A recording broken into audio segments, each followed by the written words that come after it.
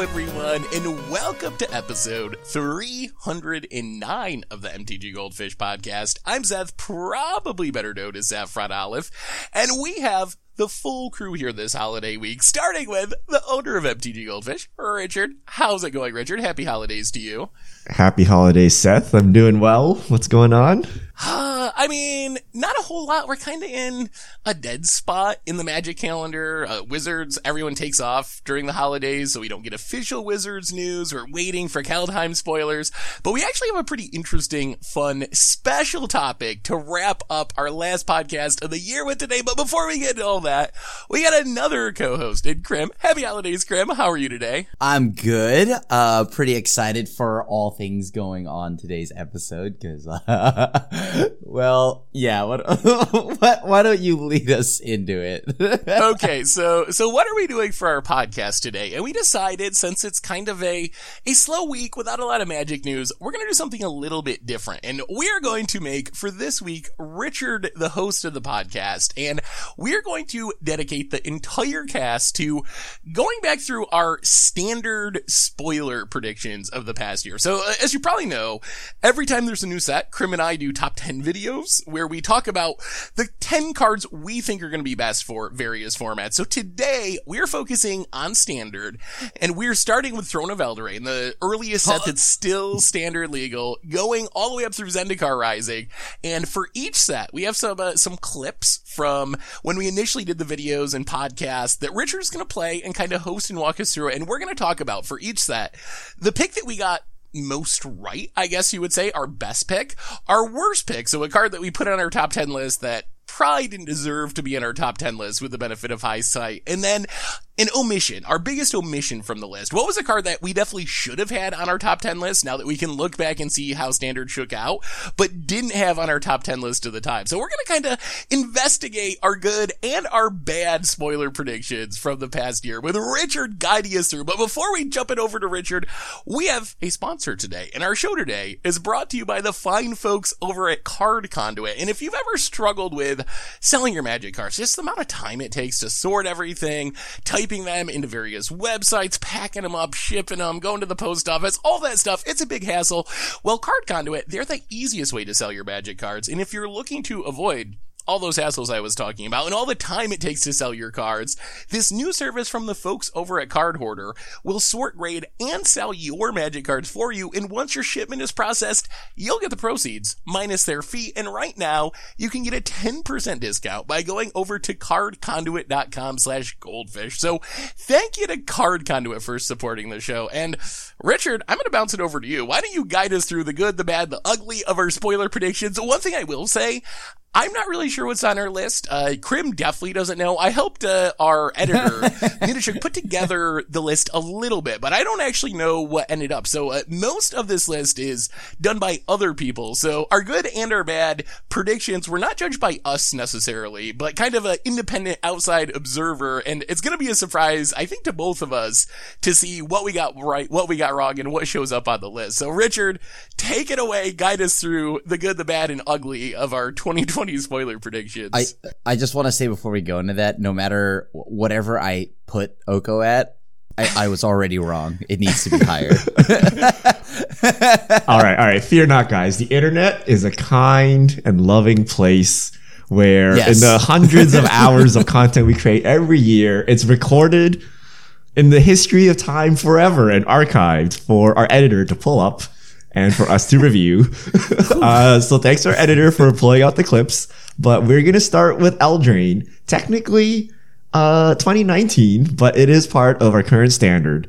So we will start with our biggest hit, and probably the biggest hit of every format and everybody. Let's play the clip. Number 8 on our list, we have Planeswalker number 1, Oko, Thief of the Crowns. And this is a card for me. When I first read, this was, I think, one of the first cards, maybe the first card that was spoiled from the set.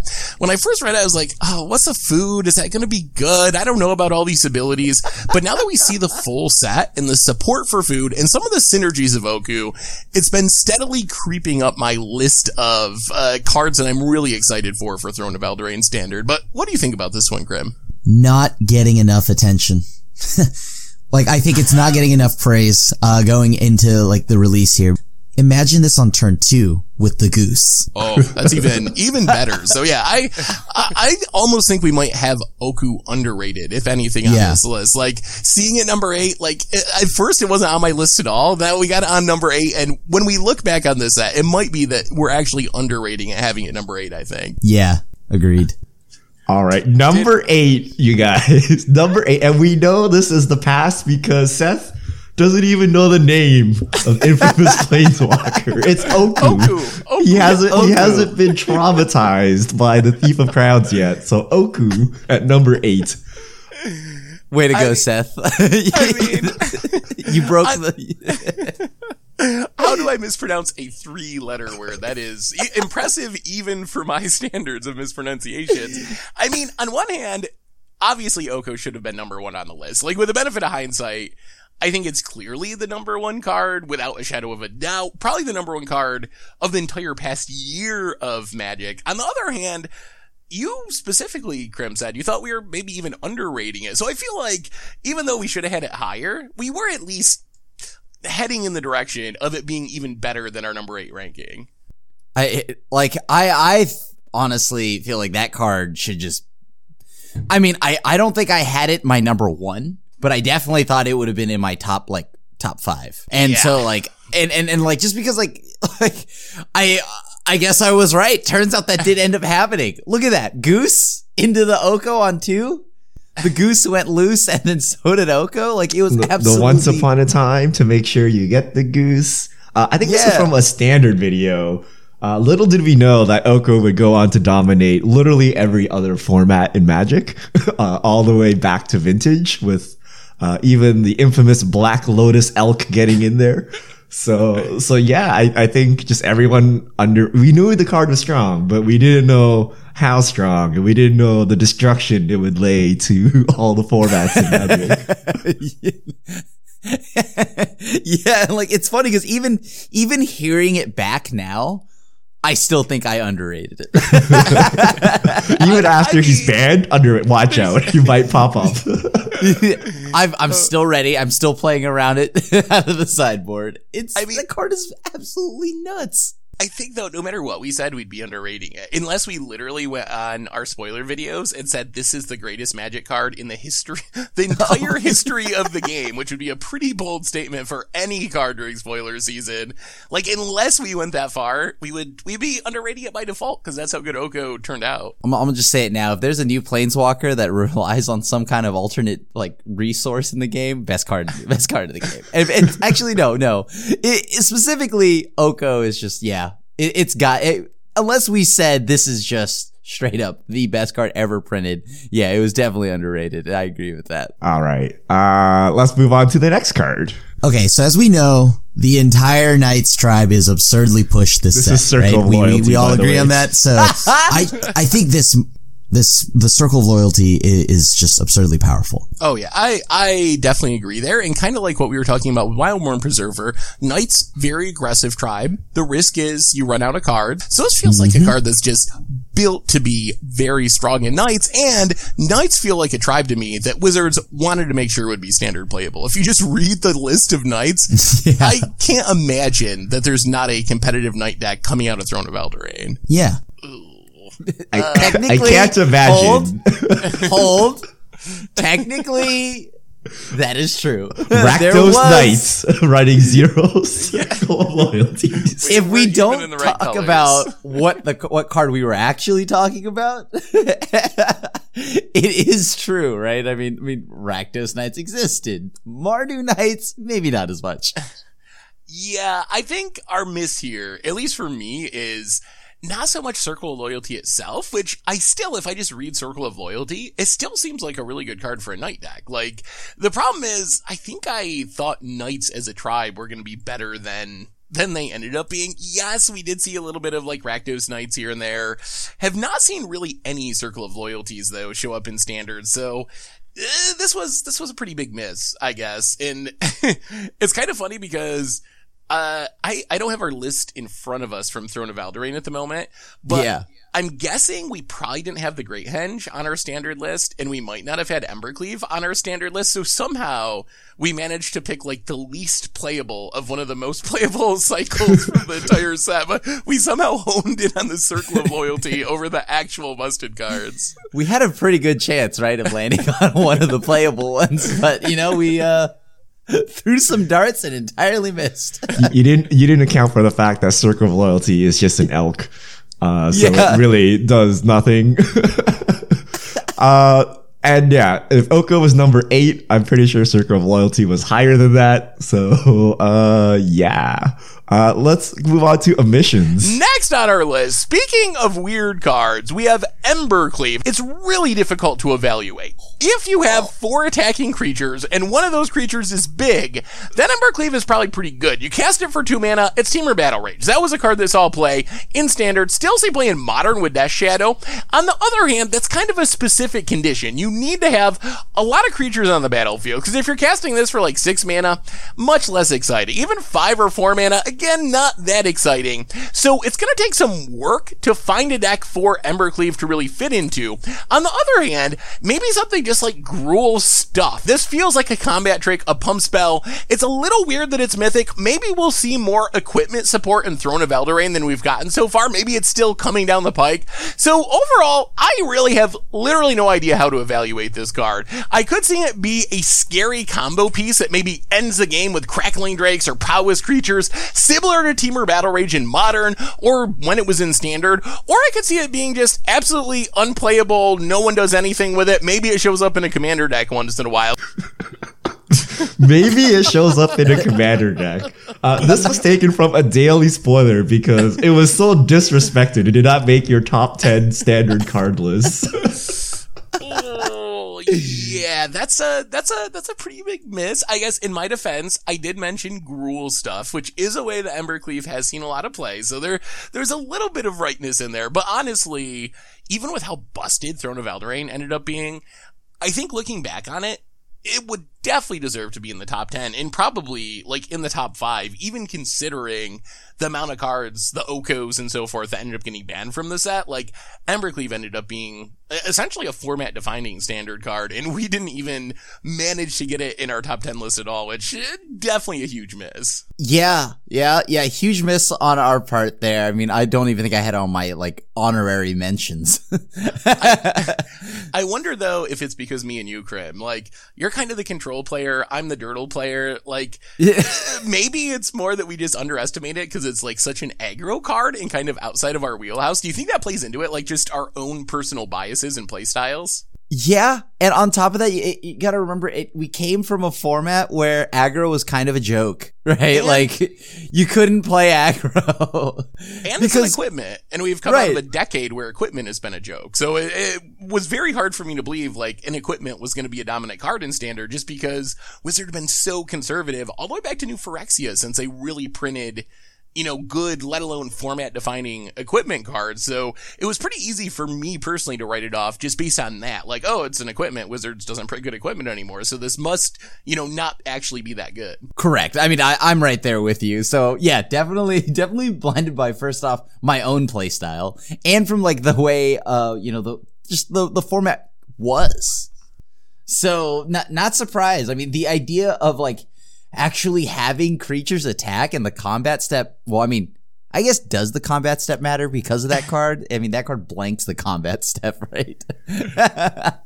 These excuses, Krim, you should be envisioning dying to Embercleave. You're like, my Planeswalker's getting cleaved left and right. How can I deal with this instant speed equipment coming down? I have to kill before combat. Teferi was legal. Teferi was legal. Remember that. Teferi. Yeah. So yeah, I think that's Eldraine in a nutshell. Like, I think Embercleave could be one of the best cards in Eldraine because of longevity. Everything else is banned. It is still legal, so maybe it just takes the crown for being most played. It wins by default. Yeah, but yeah, lots of powerful cards from Eldraine.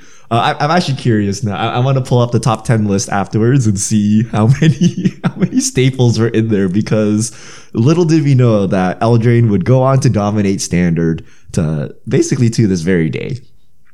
All right. Next up, we are moving to the land of Godzilla with Ikoria. And let's see what you guys had to say about Ikoria. So we have another enchantment, but this one, the floor is much higher, I would say. It's really hard for this one to go wrong thanks to cycling, and that is Shark Typhoon. So, Krim, where are you Sharknadoing in Standard? Whatever deck that can cast this, I think, in blue, it's so good. Like, this feels like it's good at all phases of the game. Yeah, I think it's that flexibility is really what makes this card. There are going to be games where it just sits on the battlefield and it's insane. There's going to be games where you just cycle it for like 4 mana or 5 mana and make a instant speed blocker to eat an attacker or make a threat to attack down a planeswalker or whatever. It's really hard for it to be bad. I mean, even the floor of just 2 mana cycle it, not even get a shark, it's not really the end of the world. Like, well, a lot of cards are 2 mana cycling. So I feel like Shark Typhoon has potential kind of across archetypes outside of aggro. Like, control decks can play it as a finisher. You have like the combo-y, Wilderness Reclamation decks that can play it. There's a lot of places that this card can show up, and the flexibility just really makes it possible. Correct. Does this count? Seth seems to believe this card will be on the battlefield doing things. Okay, when I say cast, I meant cycle or do anything with it. because it like, you could do whatever, right? You could cast it, you can cycle it like, a Decree of Justice. Like this is just, I mean, it's still true, and it holds up to this day. And at that point, we had Wilderness Reclamation, so why not make some big shark tokens? Actually, yeah, in that exact clip, I mentioned Wilderness Rec because of that, right? Like, it's such a good card. Those were scary times with Wilderness Rec. I think we did pretty well with that one. We ended up in our combined list. We had Shark Typhoon at number 4, which, if anything, we probably were actually underrating it. I think looking back on Ikoria, it might actually it's probably the number 1 card, honestly, out of the set as far as how much play it's seen and how impactful it's been. So I feel like, though, we get credit for that one, because that was a card that did end up being, a staple of Standard and other formats as well. So I feel pretty good about that prediction. I'm going to discredit myself right now because I know for a fact I left a good amount of companions off the list. So any brownie points I made off this, I need it so it can pad the stat. All right. I think it gets worse. We'll get there. Yeah, the top list should be filled with companions, pre-nerf companions. But hold on, we're getting there. Let's play the next clip here. I still am struggling to understand why this card was printed. Titan's Nest, the Sultai member of the enchantment cycle, can potentially add a little bit of mana, let's say. Krim, what are you doing with Titan's Nest in Standard? I mean, I don't know what I can't do. Every time we've had a Delve card, it's been absurdly broken. I just don't know what else we could really talk about. I mean, like, the ability to just add that free mana is insane. Absolutely absurd. The value is so immense once it gets going. So I feel like this card really frightens me. Out of all the cards on the list that we talked about today, many of them are very good, and I expect them to see a lot of play. This is a card that I have a little bit of fear could be actually like broken in Standard. If there's a card that we're all like, oh my god, I wish they didn't print this, why do I gotta play against it again? I think Titan's Nest is the most likely card for Standard on the list. In Standard, I think this is just absolutely bonkers. Yeah, I think it definitely deserves to come in at the top of our best Ikoria cards for Standard list. Agreed. Oh, the best Ikoria card, Titan's Nest.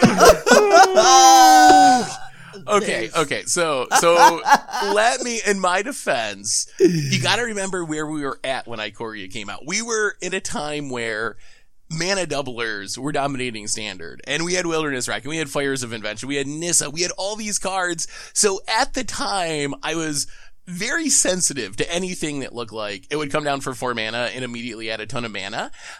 So I think that's why I was so high on and scared of Titan's Nest. Obviously, In hindsight, that fear was very unfounded for probably a bunch of different reasons. Like Titan Nest, it does have big restrictions.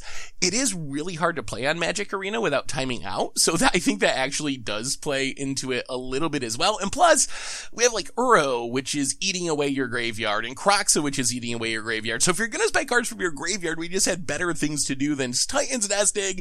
So I think there were some legitimate reasons I was like high on it and scared of it at the time, but boy, is that like a laughably bad number one card. And I believe that we each had that on our individual lists at number one too. So it's not even a case where like one of us really pushed for it and the other one was against it. I think we were both like, yeah, this is a number one card. Duh, obviously.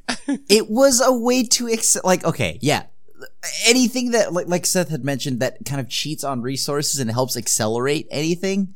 Of course. That's the main thing I hate, except this one, I guess, doesn't do anything upon immediately hitting the board. Okay. All right. But I just, at that time, anything that's cheating on resources, come on, right? We had to deal with that already. Yeah. I think it just did a lot of nothing, but we already had ways to cheat on resources in the format. Yeah. And ways that cheat on resources that were their own win condition too, right? So. Yeah.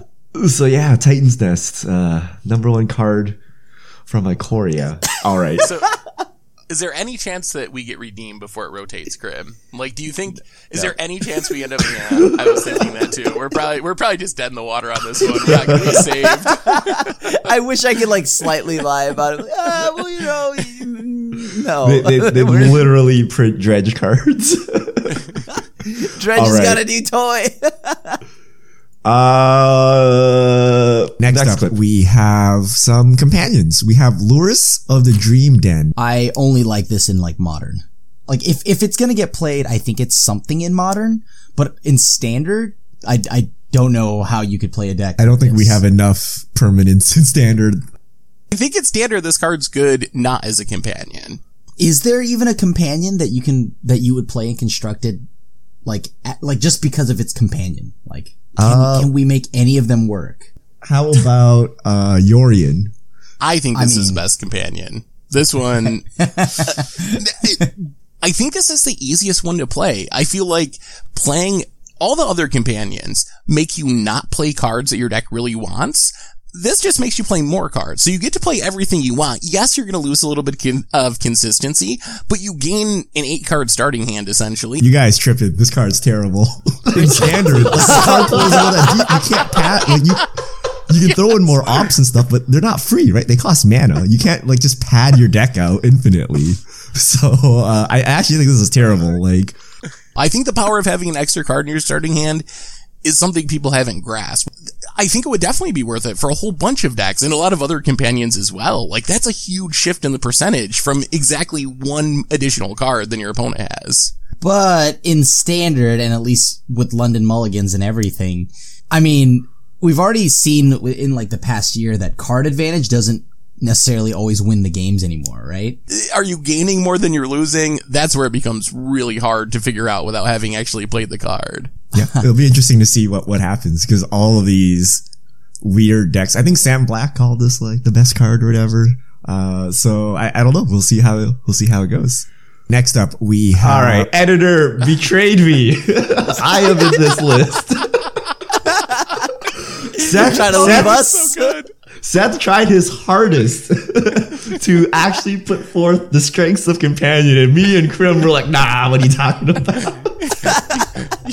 You guys be tripping, I think was the exact quote. Yeah. You hear the doubt. Richard Like even Sam Black thinks this is good. Like, come on, Sam. Richard slipped on his sunglasses. Nah. You're tripping.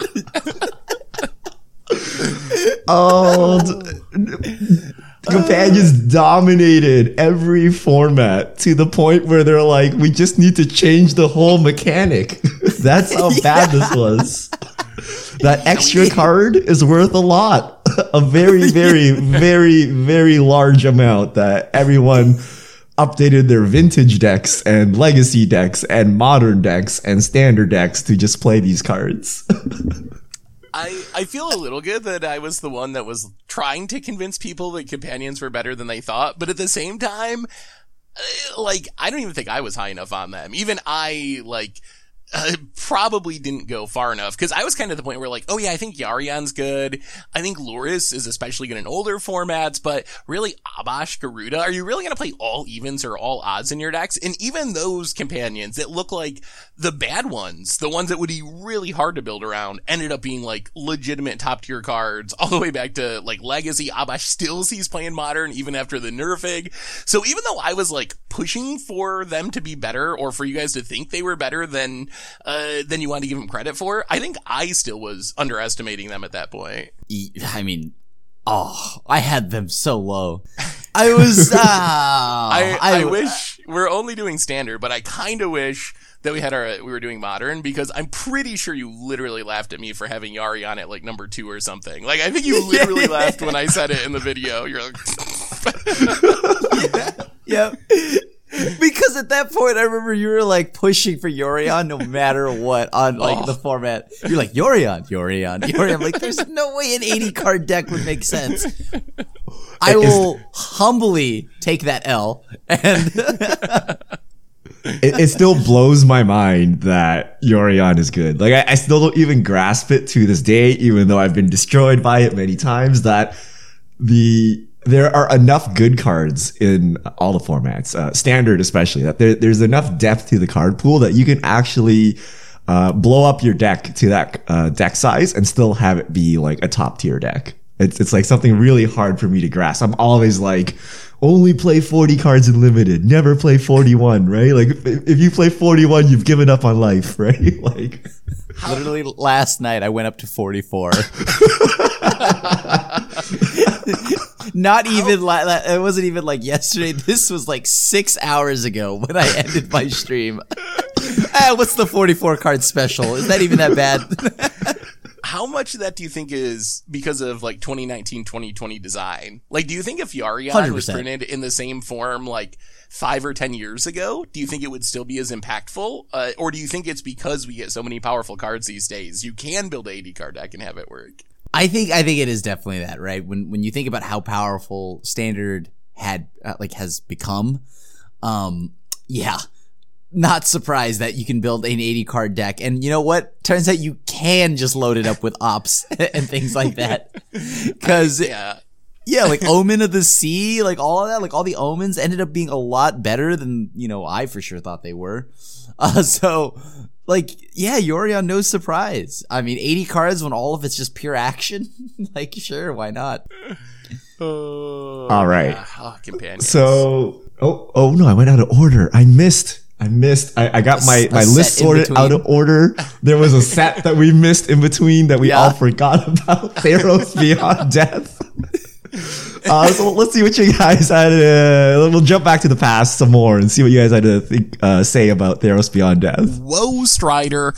This card, when I first saw it, I was super excited. It has been quite a while since we've had a repeatable free sack outlet in standard. We've had sack outlets, we've had good sack outlets, but we haven't really had the sits on the battlefield, you can sacrifice your entire board at will, like Nantucko Husk type of sacrifice outlet.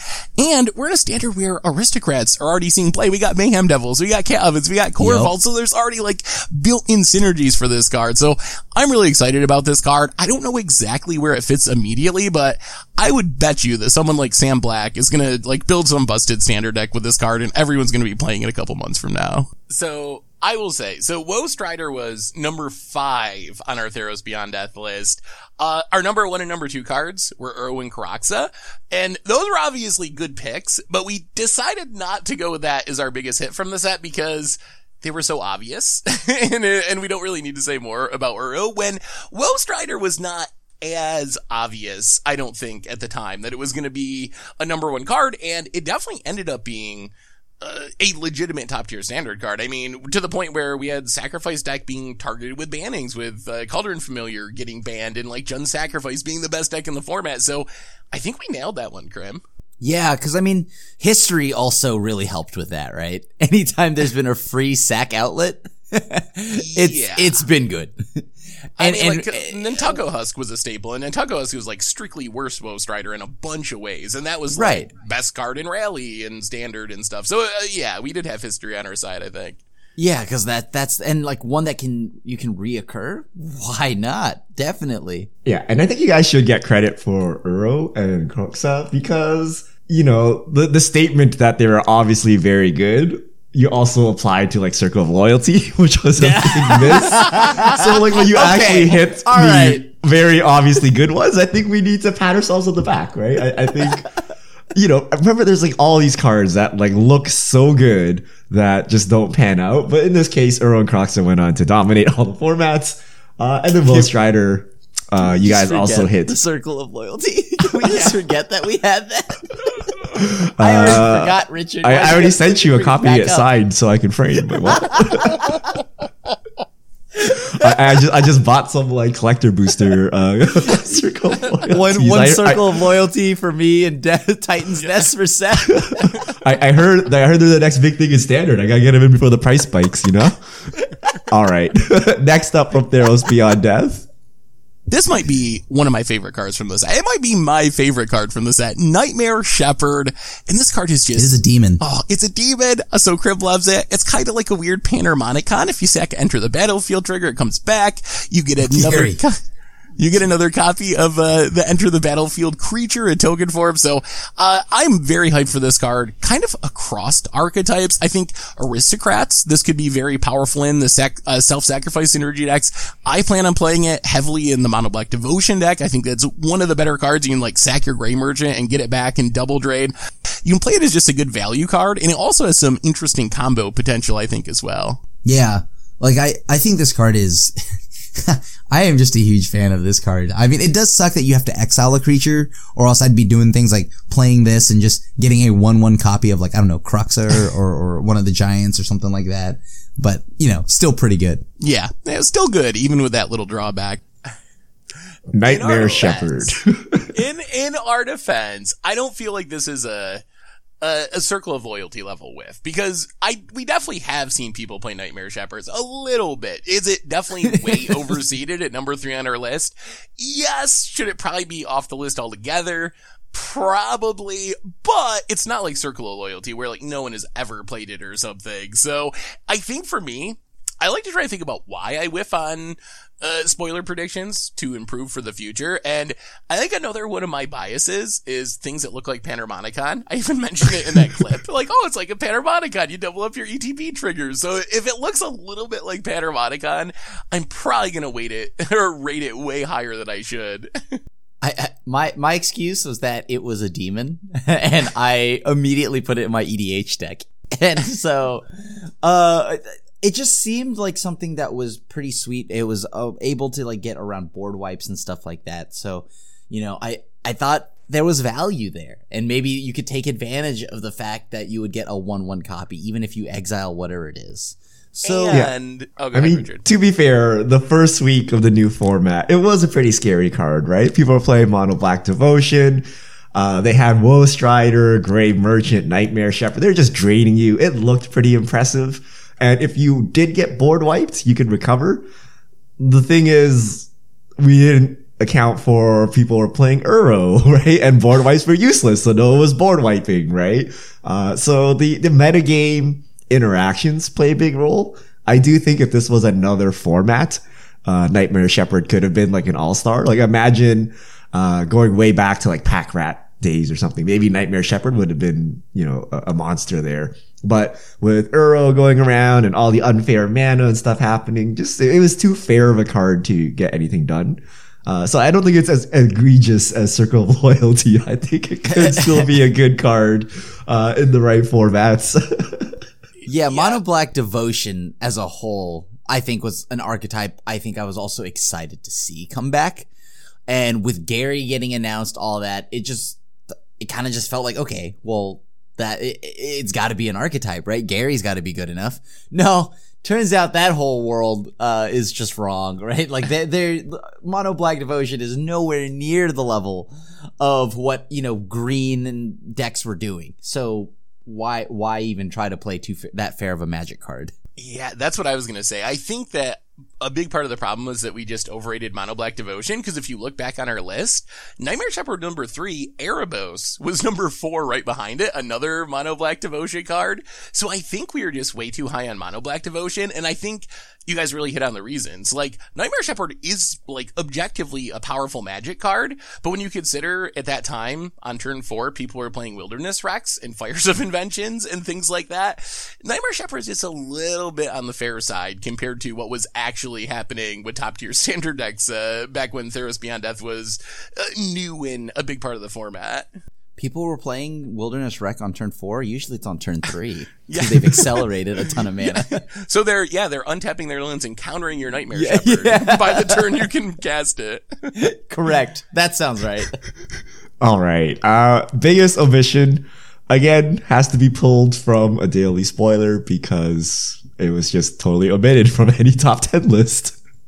A new saga. Elspeth Conquers Death. The obvious comparison, I would say, is the Eldest Reborn. Eldest Reborn, lore counter 1. Opponent sacks a creature, Planeswalker. Elspeth basically lets you choose, which is nice. Yes, you can't hit a super aggressive creature, but CMC 3 or greater, that does cover a lot of the best threats in the format. Lore counter number 2, meh. Elspeth Conquers Death isn't very good. Eldest Reborn reanimates lore counter number 3, so does Elspeth Conquers Death. Although it's worth mentioning, Eldest Reborn reanimates creature or Planeswalker from any graveyard, while Elspeth Conquers Death only hits your graveyard. So that's something to keep in mind. You can't, like, kill your opponent's Planeswalker. I guess it wouldn't work with Elspeth Conquers Death anyway because of exiles, but you can't do the Eldest Reborn trick where you, like, kill your opponent's powerful Planeswalker with the Edict and then reanimate it a couple turns later.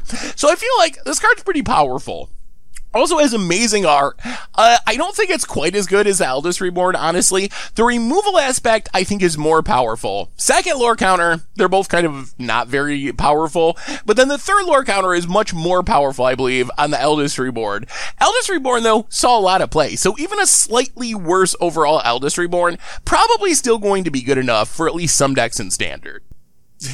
It's not too bad. It's not too bad. I can't tell you how many times that second chapter has stopped me from playing. I'm just thinking back right now, listening to that. Oh, how many times could I not cast whatever follow-up spell now that you've answered my first one? Yeah, that's the bit of analysis that stood out to me too. Like, I definitely underestimated the second lore counter and how annoying it could be.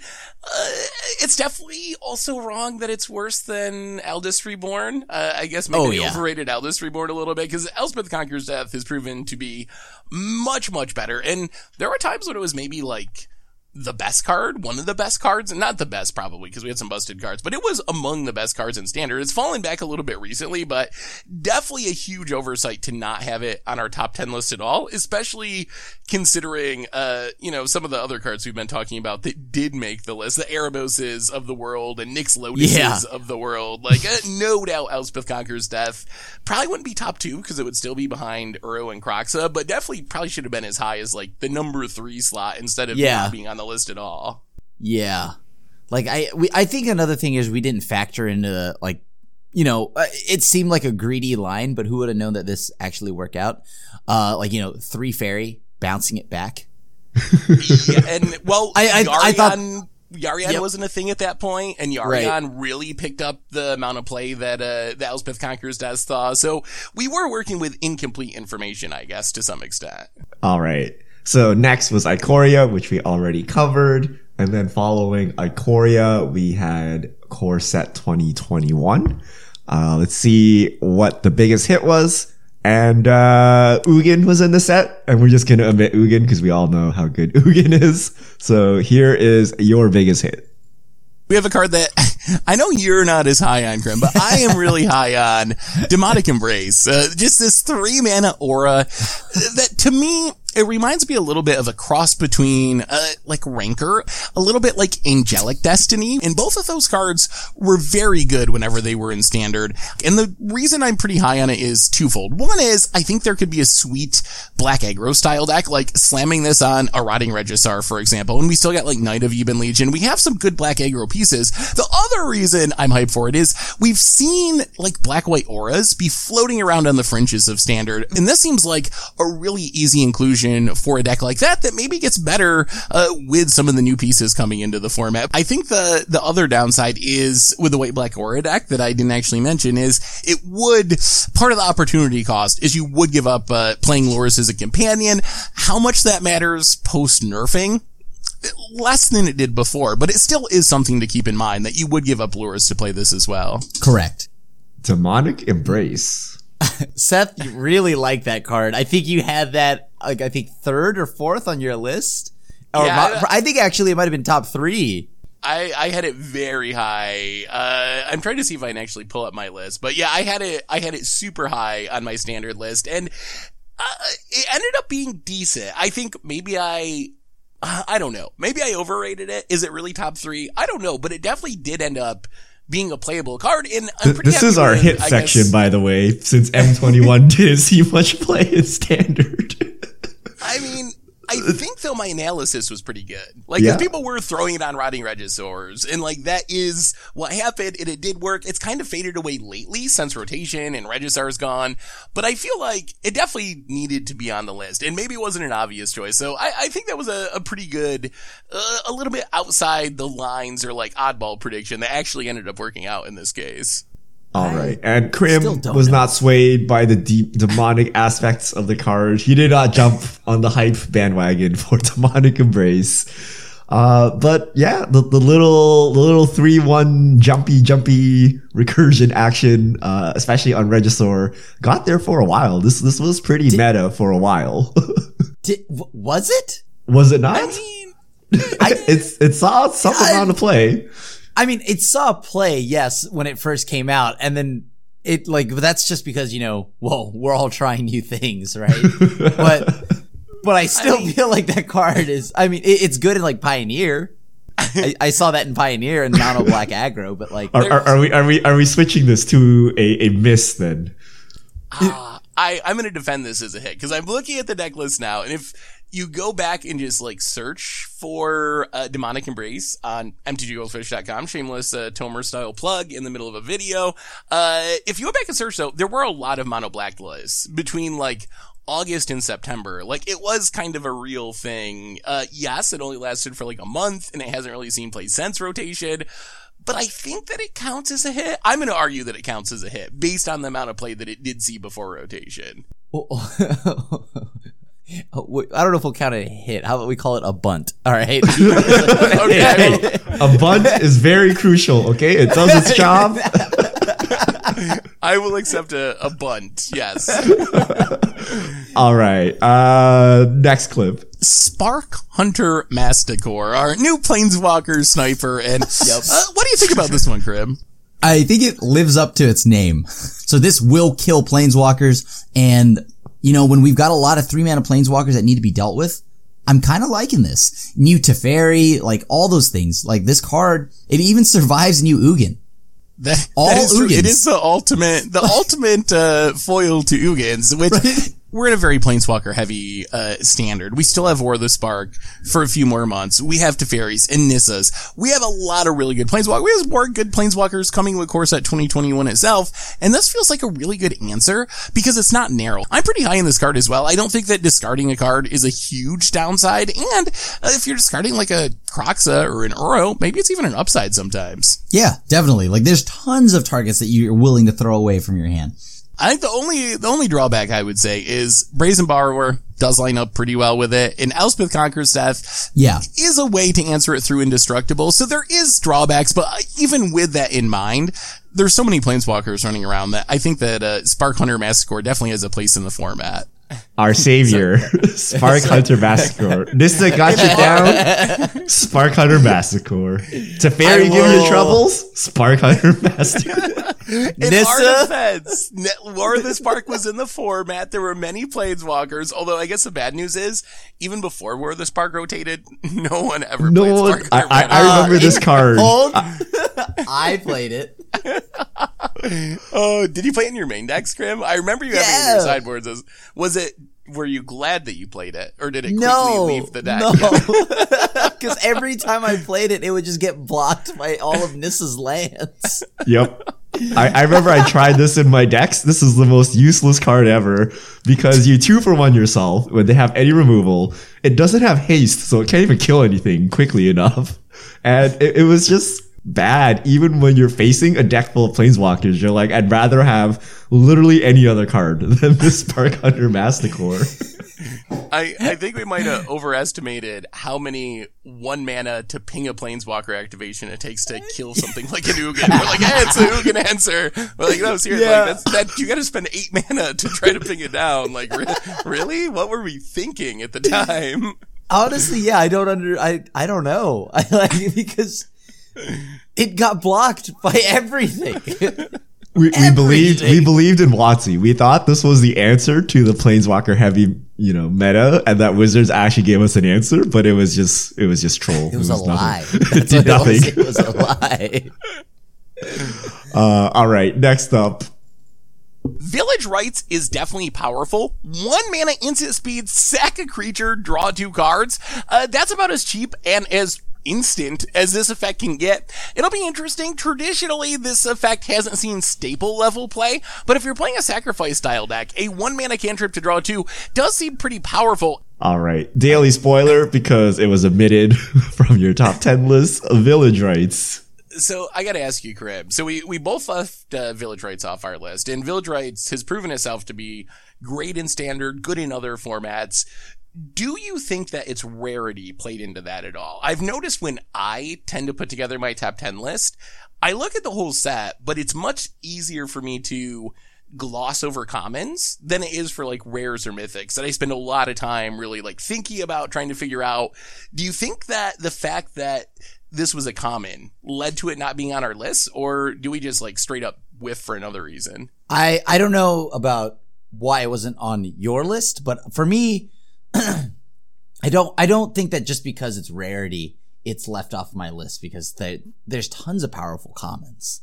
I think I just chose to not put it on the list because first off, it feels like one of those effects where I don't know if now when I think about it and how ridiculous this sounds, I just don't think it was good because I think I'm used to the whole anything with as an additional cost, right? That we're talking like the past as an additional cost, sack a creature, draw X amount of cards, right? Those commons and uncommon spells that we had. Like, what is it? The Altar? I can't remember. Altar's Reap, I think, is Altar's the 2 mana Reap. one. Yeah, the 2 mana one. But it being 1 mana was all the difference. So I just kind of felt like with the way history played out, with a lot of these effects, I just didn't care too much about it. And it just didn't seem to make that big of maybe it wasn't flashy, right? I think that was another thing that factored into it. It wasn't flashy. It wasn't like the rest of 2019 forward. It didn't do 19 things at once. It only drew 2 cards. I think that's a huge part of it for me, at least. But rarity does not have does not factor into it at all because there are tons of powerful commons. Yeah, I think for me, it's easier for me, I think, to miss a common than a rare or a mythic. But I do think this is an especially bad pick for us because of where the meta was at the time. Like, Lurrus was a pretty big thing. Sacrifice was a pretty big thing. So there were even, like, obvious homes for this. You already were Cauldron Familiaring. Like, this seems like a really obvious card to play in a Cauldron Familiar deck. So I feel like we probably should have figured this one out just based on the meta and its mana cost. So I feel like this is actually, it's not Circle of Loyalty, but I feel like it was actually a pretty bad pick to leave out, or a pretty bad omission. It'll never be as powerful as Circle of Nothing will. I legitimately still stand by, like, knowing what I know now, right? I think I still understand my reasoning behind it, only because it just didn't feel like it did enough, which, coming from the format that we were used to, legitimately, there were so many things that did 9 things at once, right? There was Narset everywhere. So I don't know. I mean, like, yeah, obviously knowing what I know now, yeah. All right. I'd snap put that in. I don't know how we didn't figure that it would go into the sack list. Maybe because also at that time, sack lists felt like they were at the brim of what it can put in the deck. If this was going in the deck, it was maybe as a 1 or 2 of. Because the list felt so tight, right? Like, there was no room to add new cards. Yeah, and I guess on the other side, you do bring up a good point. Like, when this came out, Teferi was still a card, so it shuts down, like, the instant speed sack in response to removal, or sack my Kroxa with the trigger on the stack. Right. And Narset was in the deck, or in the format, so that would shut down the card draw altogether. So even though, like, sack was a thing, I can see, looking at it from the opposite perspective, there were some really powerful cards that just, like, were everywhere and kind of accidentally hosed this card at the time. So maybe that's part of why we left it off the list, although Right. I still think we probably should have gave it more credit. Yeah, definitely should have given it more credit, but I think from also the times that I played against it, right? I mean, I had Narsets and all these things out, and it just didn't feel like it mattered. Yes. So- Grim has his stacks planeswalkers, so he's not scared of little draw 2 at instant speed. Teferi, He's holding his okay. counter spell for Spark Hunter Master Core. We know what he's doing. Okay, the Master Core was not in the deck. I tried. I sure as heck tried. That was not good. It was very bad. It was very bad. You know, All right. It wasn't a circle of loyalty, but it was bad. Now we go to present day. Zendikar Rising. Zendikar Rising brought Big Daddy Omnath, and here's what we This had to is say. one that I'm super high on. Krim, I don't think you had this on your list Yeah. at all. I think this might be the card that we have the most differing opinion on. Omnath, Locust of Creation. So, Omnath, my argument for Omnath being good is Omnath, it's a 4-mana 4/4, so you got good stats. It hits the mark on doing something right away with the enter the battlefield draw card triggers. And then gaining 4 life, that's not really game breaking, but it is definitely nice, especially against aggro. It'll swing the race in your favor, and theoretically you're going to be gaining that 4 life presumably every turn, as long as you're hitting a land drop. The adding a mana ability allows for some crazy explosive plays. And then the removal option is pretty strong as well. Like, if you get 3 land drops, you're hitting your opponent for 4 direct damage to close out the game. So my only concern with this card is the mana cost. Like, every other thing about this card does something when it comes into play. It can take over the game if it sticks out, but it is 4 colors of mana. Is that going to be a deal breaker in our upcoming standard with Shocklands rotating? I'm betting that it's not, but if it does fail, I think it's going to be because of the mana cost. I'm hopeful that there will be decks that can overcome it and make Omnath very good, but we'll find out in a couple of weeks once Zendikar Rising is actually seeing play. Seth is hopeful that Omnath sees some play in Standard. I At least remember it was this on my card during the list. podcast, and I was really negative on it. I'm like, how can you cast this? 4 different Same. colored mana? That seems impossible. Seems like the people at Wizards thinks like us too. 4 different colored mana, not a thing, especially when you have Lotus Cobra in the format. And Cultivate and other such cards, very easy to accomplish. And Seth's wish came true. The monkey's paw curled. Way to go, Seth. Way to go. I wish was I the was thing. wrong on this one, honestly. Like, I wish that it just didn't see play. That would have been much better for the game overall, I think. I'm right there, right? I mean, the card was good, right? The card was very good if you could cast it. And that was my big thing. I mean, I just couldn't see a world where you could cast it. If, sure, there was Lotus Cobra, but let's say the Lotus Cobra died, right? In that situation, hypothetically, Omnath player would be stuck and not able to do anything. Not true. Even without it, they could still get the mana, and cast it. And if it weren't for the mana cost, it would have been on my list. But because of its 4 colors, without Shocklands, I just could not see a world with it. I was gonna say that, like, in Krim's defense, we didn't get to hear much from him in the clip that we listened to, but I definitely remember that your concern was not, like, Omnath being bad. Like, you knew it was good, and you thought it was good, but your concern was purely based on mana, so I think that's where our disagreement was with this card, was not so much, like, the card itself, but I guess I had more hope that the standard mana base would be good enough to support it, and you were more skeptical in the standard mana base, so, yes, it wasn't on your list, but I think it wasn't you just whiffing on Omnath and being like, oh, this card isn't good. It was more like, I don't know if Standard's mana is going to be good enough. Yeah. I mean, that is still, like, I'm surprised. It still shocks me a little bit to this day that 4 colors was possible when I couldn't even get a 3 color deck to work, right? Granted that the missing ingredient, the missing ingredient was green, but yeah, I should have known with the history of how, Green had been doing and like all of that. Yeah. Okay, sure. To be fair, these breaking cards are like, there's a obscure condition, and we don't think you can hit it, but if you do hit it, the card is broken, i.e. companions, Omnath, things like that. Turns out Magic players are very good at getting around these so-called restrictions that Wizards puts on the cards, such that they're meaningless, right? Delve, dredge, like all that stuff, right? People just get around the downside of the card and just get only upside. All right, next up from Zendikar Rising. The number 8 on our list. Oh, I really like this card.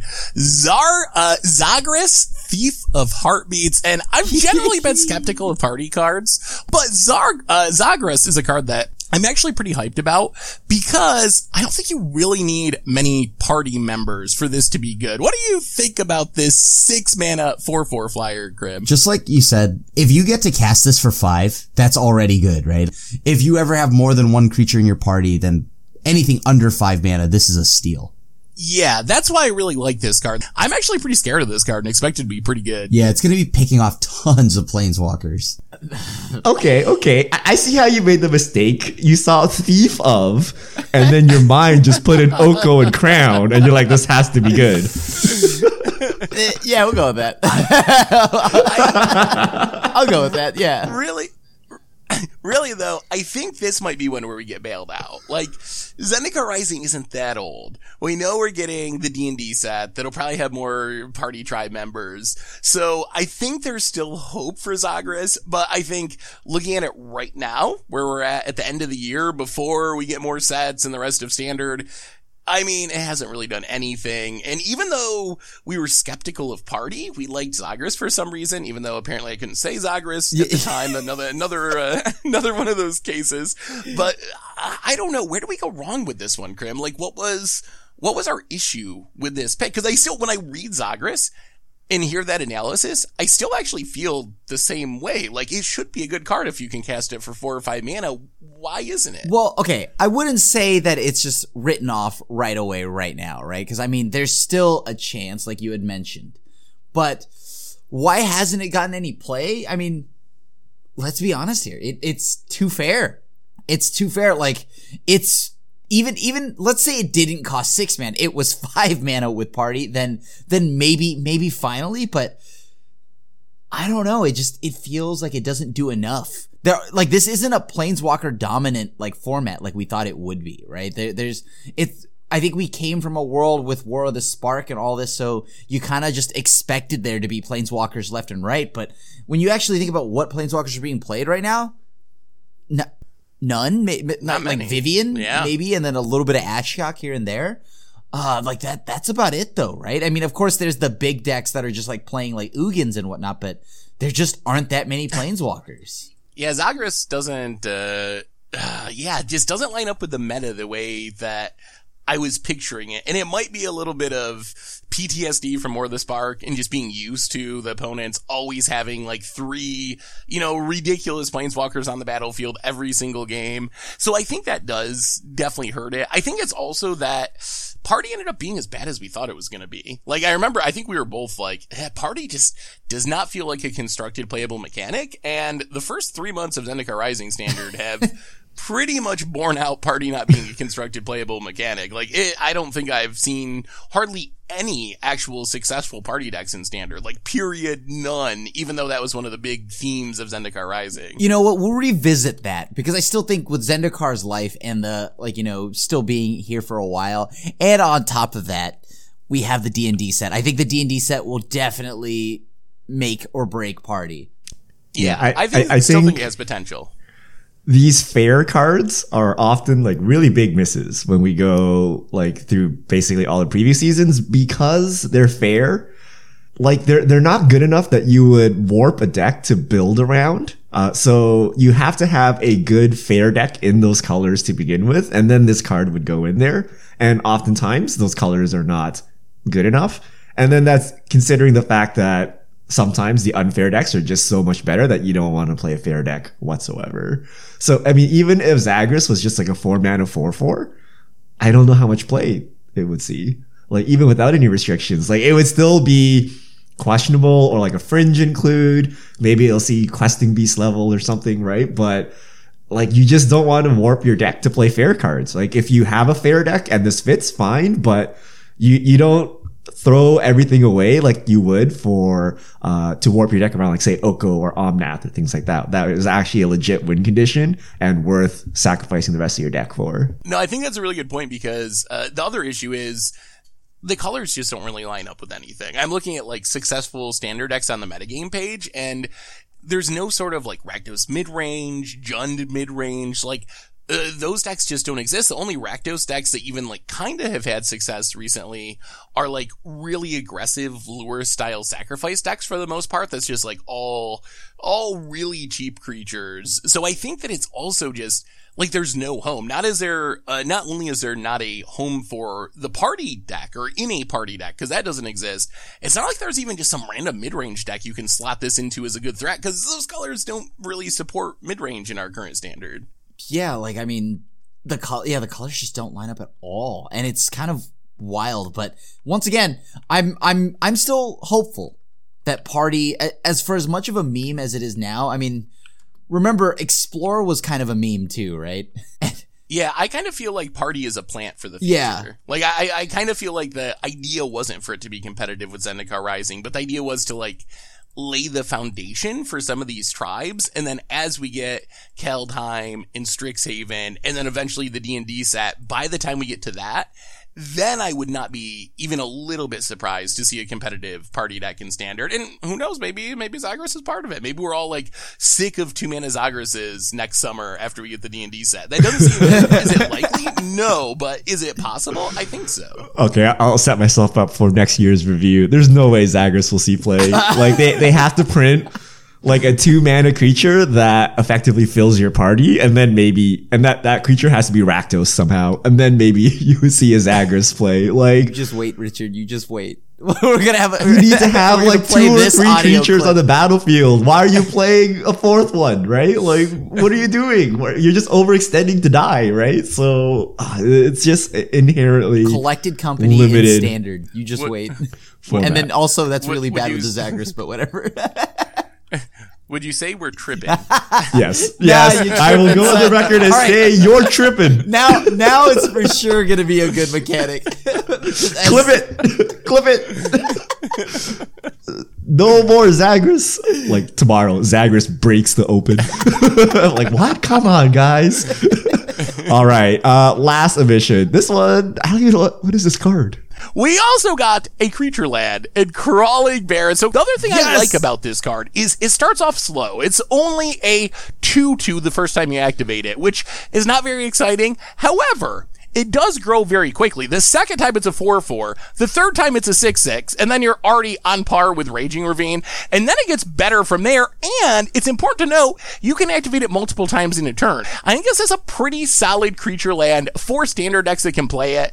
I don't think it's going to show up too much in older formats, just because 4 is a lot to activate, and starting off with only 2 counters is a little risky, does die to a lot of removal, but a potentially powerful creature land, as we've seen with Mobilized District, which has been a very good card at various times. You give up the upside of getting cheaper if you have a bunch of legends on the battlefield, but you gain the upside of Crawling Barons becoming an even bigger, scarier threat if you can activate it a few times. So definitely a solid creature land coming soon in Zendikar Rising. I love this card, and I think it's better than Mobilized District by a landslide.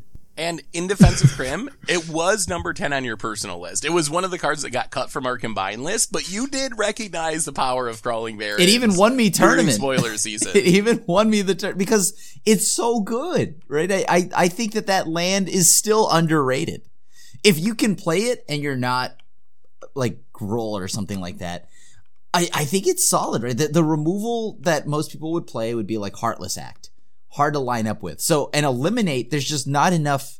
I mean, you can play Eliminate. It's good against rogues now, right? But like at the time, I just mostly saw Heartless Axe and a bunch of sorcery speed stuff.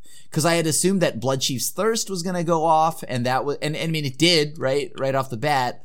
And all of that, and just this got around everything. Yeah, I think, I think that you were actually on top of this one. The most interesting part of this being our biggest omission of Zendikar Rising is Crawling Barrens, even though, as Krim was saying, it might still be underrated, it's definitely not like breaking standard or anything, or like a super heavily played card. It is a played card, but it kind of speaks to how little of an impact Zendikar Rising has had, that this is like our biggest omission from the entire set. Unlike a lot of the cards we've been talking about where we were like, oh, companions. Yeah, those are horrible. Like, Zendikar Rising just hasn't made that huge of an impact on standard, so there's not really a ton of great omissions or things that we actually missed out on from Zendikar Rising. There's still time, definitely, because Zendikar Rising's the newest set, and we still have a lot of standard to go with Zendikar Rising in it. But at this point, I feel like Zendikar Rising is one of the sets that we probably did best on as far as not having like a major omission of like a bannably good broken card, and not naming like a Circle of Loyalty type card is one of our best cards. So I think we did good on Zendikar Rising. I guess also my love for rogues came through properly here, because I mean, rogues, it took a few bannings, but we're there. We're there. Rogues are now a tier 1 deck. Yeah, you were right on Rogues. One that we did whiff on that could have been our biggest miss, but kind of boring to talk about, is a Soul Shatter. That's a card that was on our top 10 list that we thought like the Edict for the biggest thing, that's probably going to be good, but that one hasn't worked out yet. Although that's another one where well, you say that now, but you know how many people like I'd play on the ladder on the first week or two that had that huge behemoth thing that was uncounterable? They thought they had me. Ooh. No, I always come ready for that nonsense. Missed me with that nonsense. And that's what I was going to say, though. We're still got a lot more cards coming in standard. So that's another one that, yes, it looks bad now that was one of our top 5 cards. But that's another one where, you know, the right card gets printed in a future set, and that could still be a legitimate, like, standard removal spell at some point. Yeah, it's definitely still worth. It's still worth. I mean, it could be a lot better, obviously, but you know, like you had mentioned, there's just got to be 1 or 2 more cards to get printed, and then we're back at it, right? I mean, right now we aren't at a need for a ton of things that hit planeswalkers, right? So because of that, it's easy to just play cheaper and more, I don't know, targeted removal towards creatures. Yeah, I mean, I heard there was a rumor that we're getting Carnage Tyrant reprint in Kaldheim. You know, so once that happens, that is not very metal or Viking. He's gonna have a helmet this time. He's got a helmet with the horns, a helmet just and a little indestructible mace now, and a beard. Yeah, there it is. All right, so those are, I guess, that's a summary of our predictions for the last year of Standard. So keep those in mind as you're listening to us evaluate cards for Kaldheim. We may be a little high on artifacts that pump knights. We may be a little high on Masticores that slay planeswalkers, but you know, we did get the big hits. We got the Okos, we got the Omnaths, we got the Uros. So yeah, I mean, it's not bad. I think we're doing above average. I think if I were to rate us, I'd give us a B. I think that's a fair grade. I would probably go with somewhere in the like B range to B minus, somewhere in there. I think overall, I think we do a pretty good job at evaluating powerful cards, but evaluating spoilers is a super inexact science, especially in Magic, because you don't know what's coming in the next set. So you never know when a card that doesn't look like it'll do much of anything during spoiler season all of a sudden ends up being really good. And plus, in the modern era of Magic, we have the added confusion of constant banning. So you never know when a card's going to be too good and end up getting banned, and then your prediction ends up failing for that reason as well. So I think overall, Krim, I think we had a pretty good year with our top 10 predictions. Obviously, we had some big misses, but I think overall we did pretty well. I would say we have a B, and then I think about Circle of Loyalty, and I want to just give us an F. but there's still time, Krim. Just go brew up a circle. You can change the future. I can break it. I can break still it. Time. I do think though, like when it comes to evaluating too, and why we are higher on some cards, let's just say like in this case, Titan's Nest, is because of, you know, the way the game like, you know, we're used to a little bit of the older Magic cards too. And in old Magics, a lot of these things that are really good to us are just not that good anymore, right? Like, I mean, like, they're too fair. Things are, you know what I mean? If a lot of these cards that we have rated on here are just good because of, you know, it would be good in like 2012. It'd be a house in 2012, right? Terror of the Peaks, a monster. Absolutely terrifying in 2012. Elder Gargaroth, sure, but like by 2020 standards, these are just okay cards. These are just fair.